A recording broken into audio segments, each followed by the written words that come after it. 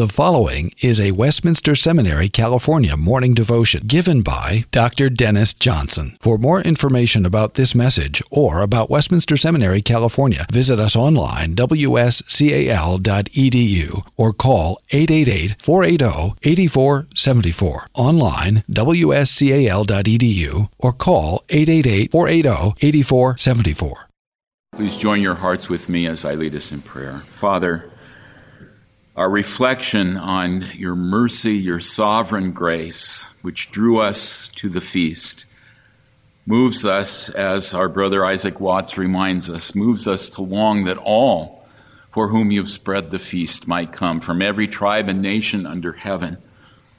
We do, in our best moments, long to see your churches full. If we're ever complacent with less than that, Father, forgive us. Lift our eyes, lift our sights to see your love for the peoples of the world and the fact that you've written in the Lamb's Book of Life names from all the peoples of the world, and that you delight to have an abundance of people benefit from the life, death, and resurrection of your Son. So, Father, challenge us and encourage us from your word in these moments that we spend reflecting on it today. We pray in Jesus' name. Amen. You may be seated.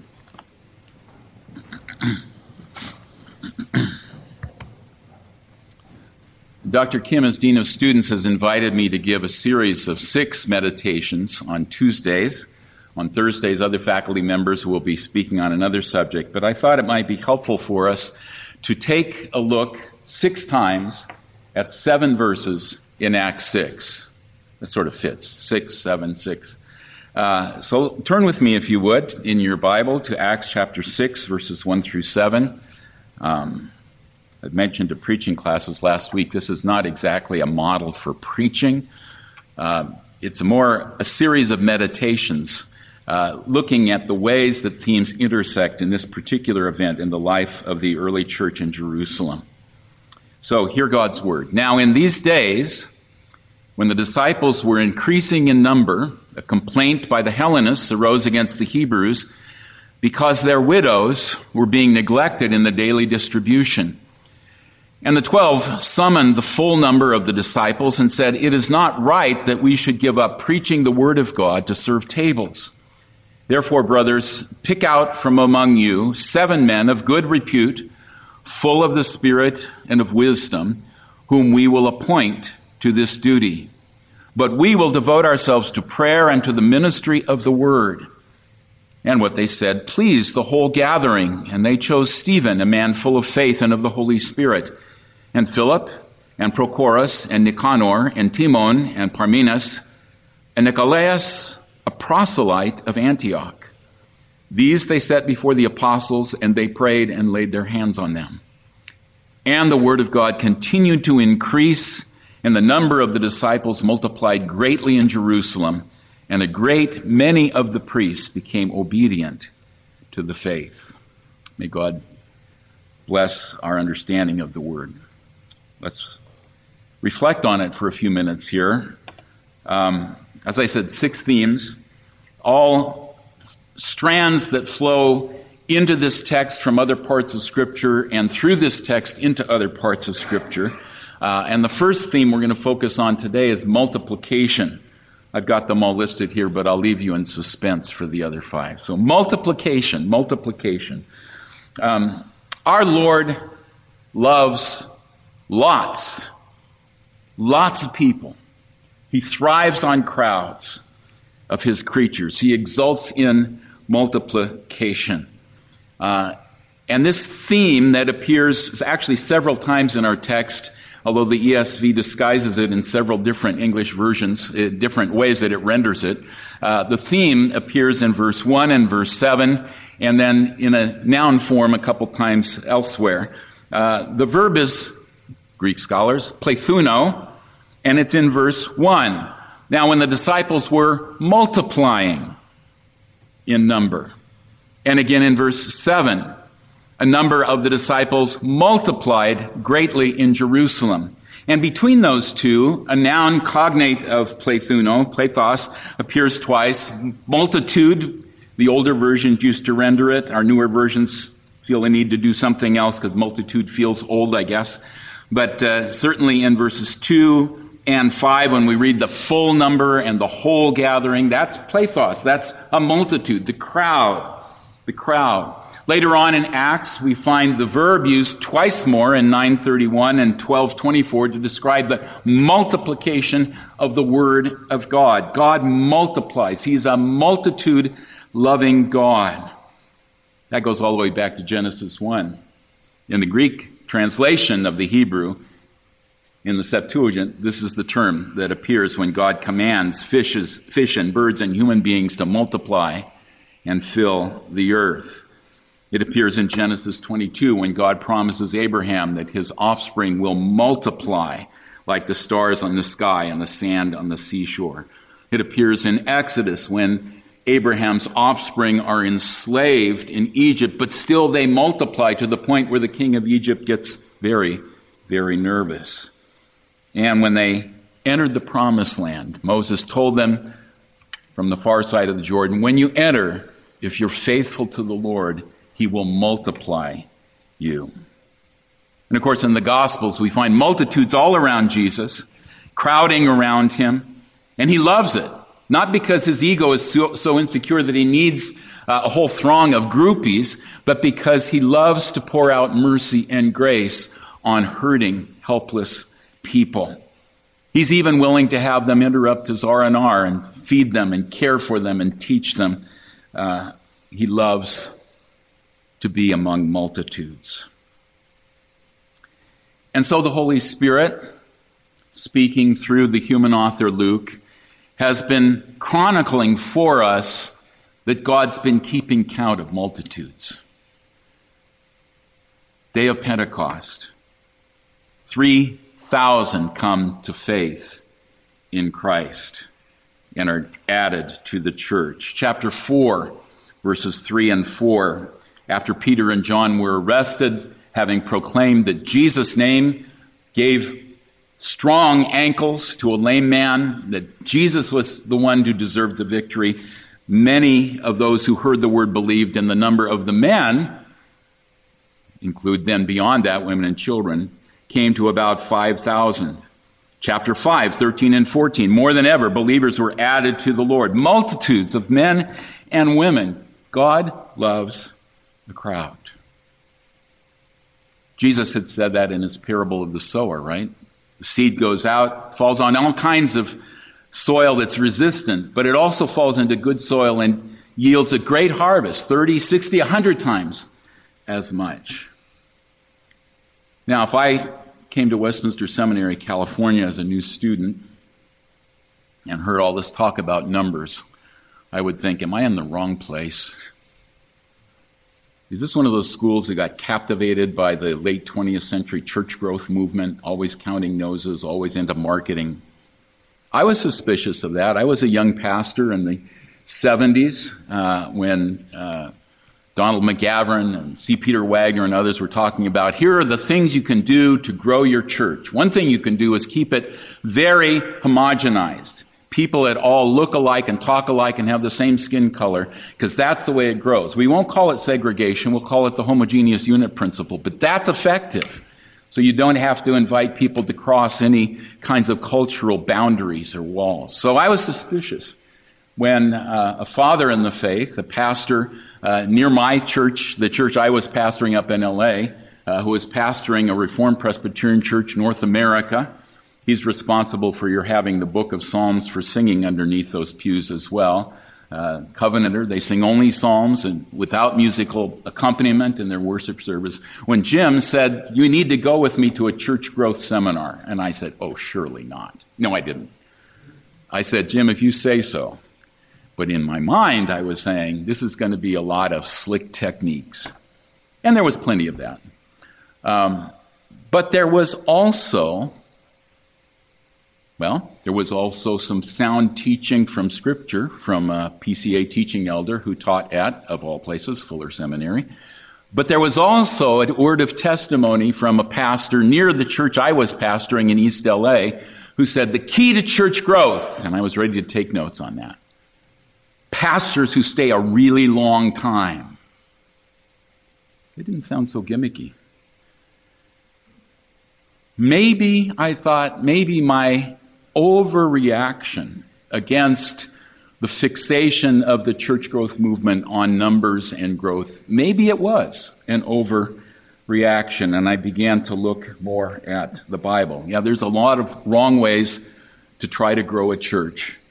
The Apostle Paul warns against people who have itching ears and want pastors and preachers who will scratch those ears and do exactly say exactly what they want to hear. But God wants to have his church grow.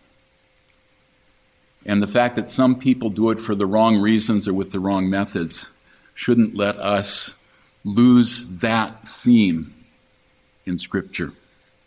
In Luke's first volume, he records a parable that's similar to one recorded by Matthew. Matthew, we call it the parable of the talents.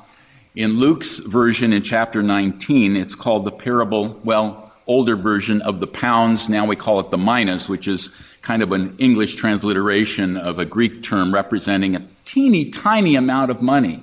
A talent was a big amount of money in the ancient world. Mina was a tiny fraction of that. So it's not exactly the same story, although much of it is the same plot line. But in the parable of the minas, 10 servants each get the same amount, 1 mina. Whereas in talents, you remember, they get different amounts. And 3 are still focused on in Luke. And similarly, the first 2 do something with the mina.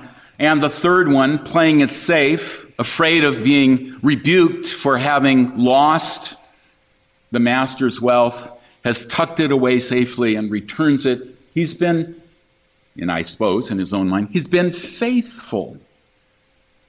The master doesn't think so. He says, if you've not made my treasure fruitful, you have not been faithful. You are a wicked, lazy servant. Haven't read this in any commentary, so don't go and preach it this way, but we're among friends here. I wonder whether Jesus in the parable of the minas is especially focusing on that treasure of the gospel.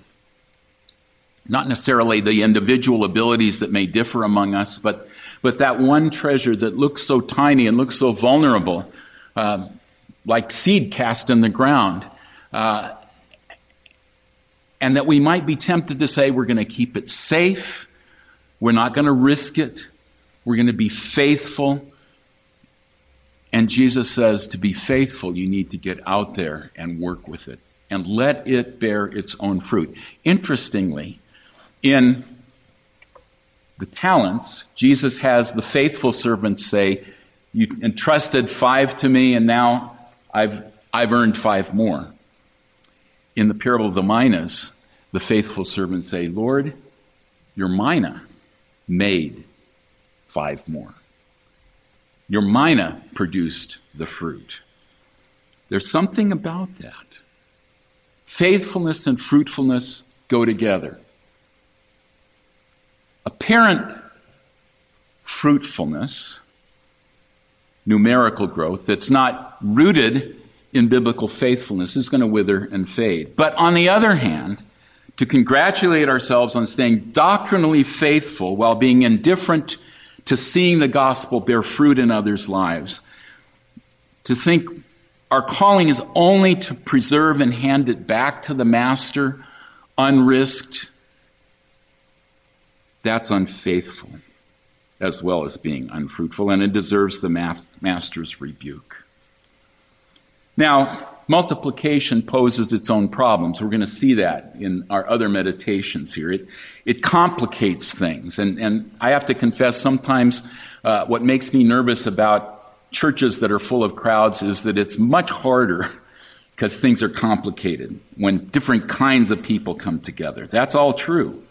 But the problem posed by multiplication is also a problem that we need to embrace. And here it's going to be, as we'll see, it's going to demand a costly response from the apostles. They're going to have to give up some control and delegate some authority to others. They're going to have to trust the Lord enough to gift other leaders with abilities to care for his church as well. Despite the problems, our Lord loves a crowd, and we need to too. We prayed, we long to see your churches full. Just in the last couple days, quick illustrations to close. We've heard from one of our Westminster, California alums who is serving in a very prosperous but spiritually resistant Asian country. And he knew about the spiritual resistance in the country. But as his calling for decades has been to train church planters, to nurture them, what disheartens him most is that the church in that country seems to have very few in the younger generation who have a heart to see the gospel planted in communities where Jesus' name is not heard. We need to have a heart for the harvest. On the other hand, just this morning, I hadn't even put that in my notes, an email from a couple who are Westminster, California alumni. He from the MDiv, she from the MA. They got married, met here, serving in Berlin. And their email is all about numbers. 60, 12, 5, 3, 1. Numbers. 60, as David said, at the end of summers in Berlin, churches tend to absolutely close down. But the congregation they're serving in has maintained attendance in the 60s. Very encouraging. 12, one of their German sisters has been inviting friends, in fact, at a recent evangelistic Bible study, they had 12 new people coming. 9 Afghan refugee believers and 3 Muslim believers. 3 still from in Muslim background. Hungry to know what the gospel is about. 60, 12. 5 youth in their congregation have attended a conference to be equipped to share the gospel in England. 3 unbelievers in a new Bible study that has arisen out of a running club that David has initiated. And one woman from Ukraine who's come to faith over this summer. And then they say, these are not numbers, these are people. These are people. The Holy Spirit, speaking through Luke, records with delight the number of disciples were multiplying. Large groups, small groups multiplying. And God is pleased to have his church multiply. Not without problems. But Jesus, the sower, is spreading his seed, and into good soil he's bearing good work. So I hope you will enjoy with me our savoring these few verses and the intersection of these ideas and themes that God has put together in his word, and that our hearts will be set on fire to see the gospel multiplied in people's lives. Let's pray.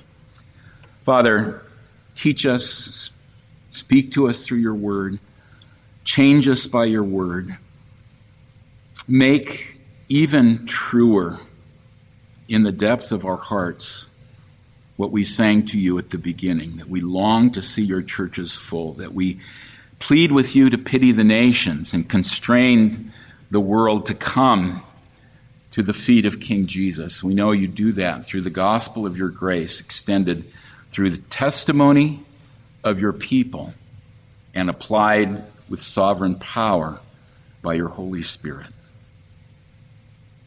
Teach us and transform us, Father, and fix our hearts and eyes on Jesus. We pray in his name. Amen.